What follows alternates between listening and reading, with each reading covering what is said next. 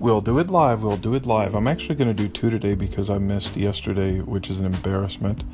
September 2nd. Today is September 3rd at 1:12. Yesterday was September 2nd, so I've got two to do today that I'm going to backport into the podcast. I just sang 2 or 3 children's songs, so my voice is a bit raspy. Why was I singing children's songs? And one of them was 1 little, 2 little, 3 little numbers. I don't know if you know that one. I didn't before today. I've forgotten my childhood, or maybe blocked it out from the sheer pain of growing up. But my wife and I, she's actually starting an English teaching course to our neighbors.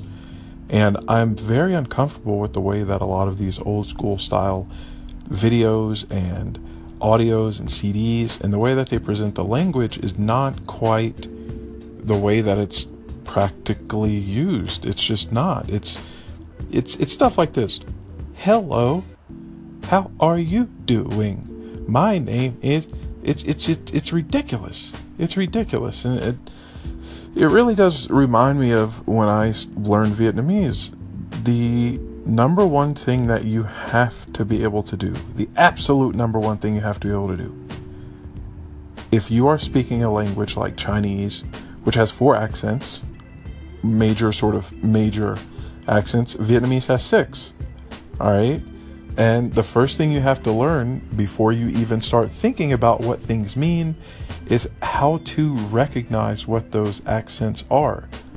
What that means is that you could have a word that is spelled exactly the same, but depending on the way that you say it, there are 6 completely different meanings. And I spent probably 18 months just learning how to hear it. Just learning how to hear it before I even started asking, what does that mean? What does that mean? How do I say that? How do I say that? And this is why you have a situation of a lot of children in Vietnam, a lot of adults that you say to them, and I don't know if this is unique to Vietnam because I've never lived in another country like I have Vietnam, but when you talk to ESL students here and you say, how long have you been studying English? And they say, I have been studying English for 10 years. And you're like, whoa, 10 years? And your accent's terrible? You don't understand what I'm asking? When I ask, how are you? They think I'm asking, how old are you? It's like, how does this happen? And the reason it happens most of the time is because the way that they teach here is that they try to put the cart before the horse. They try to jump right into things like, let's start speaking full sentences. Hello, how are you? What are you doing? Hey, what do you do? What's your name? What do you do for a job? I'm like, what? You gotta know how to hear what people are saying, how to even say the letters. So I think what we're going to start doing with these children that we're teaching is, at least for the first month or so, man, like, don't even worry about what it means. Just echo what I'm saying like a parrot. If I say A, say A. If I say Q, which is hard for people here, don't say Q, it's Q.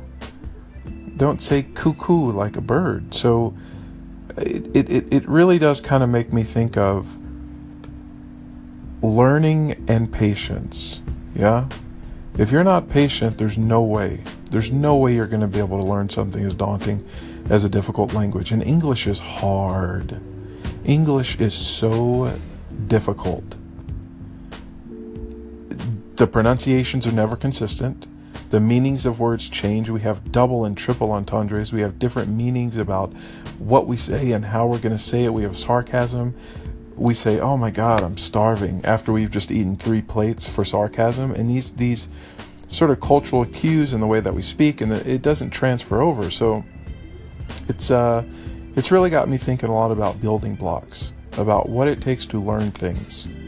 And a lot of times, man, you really got to focus on the super, super, super tiny details before you even worry about the big stuff, or the big stuff is never going to come your way.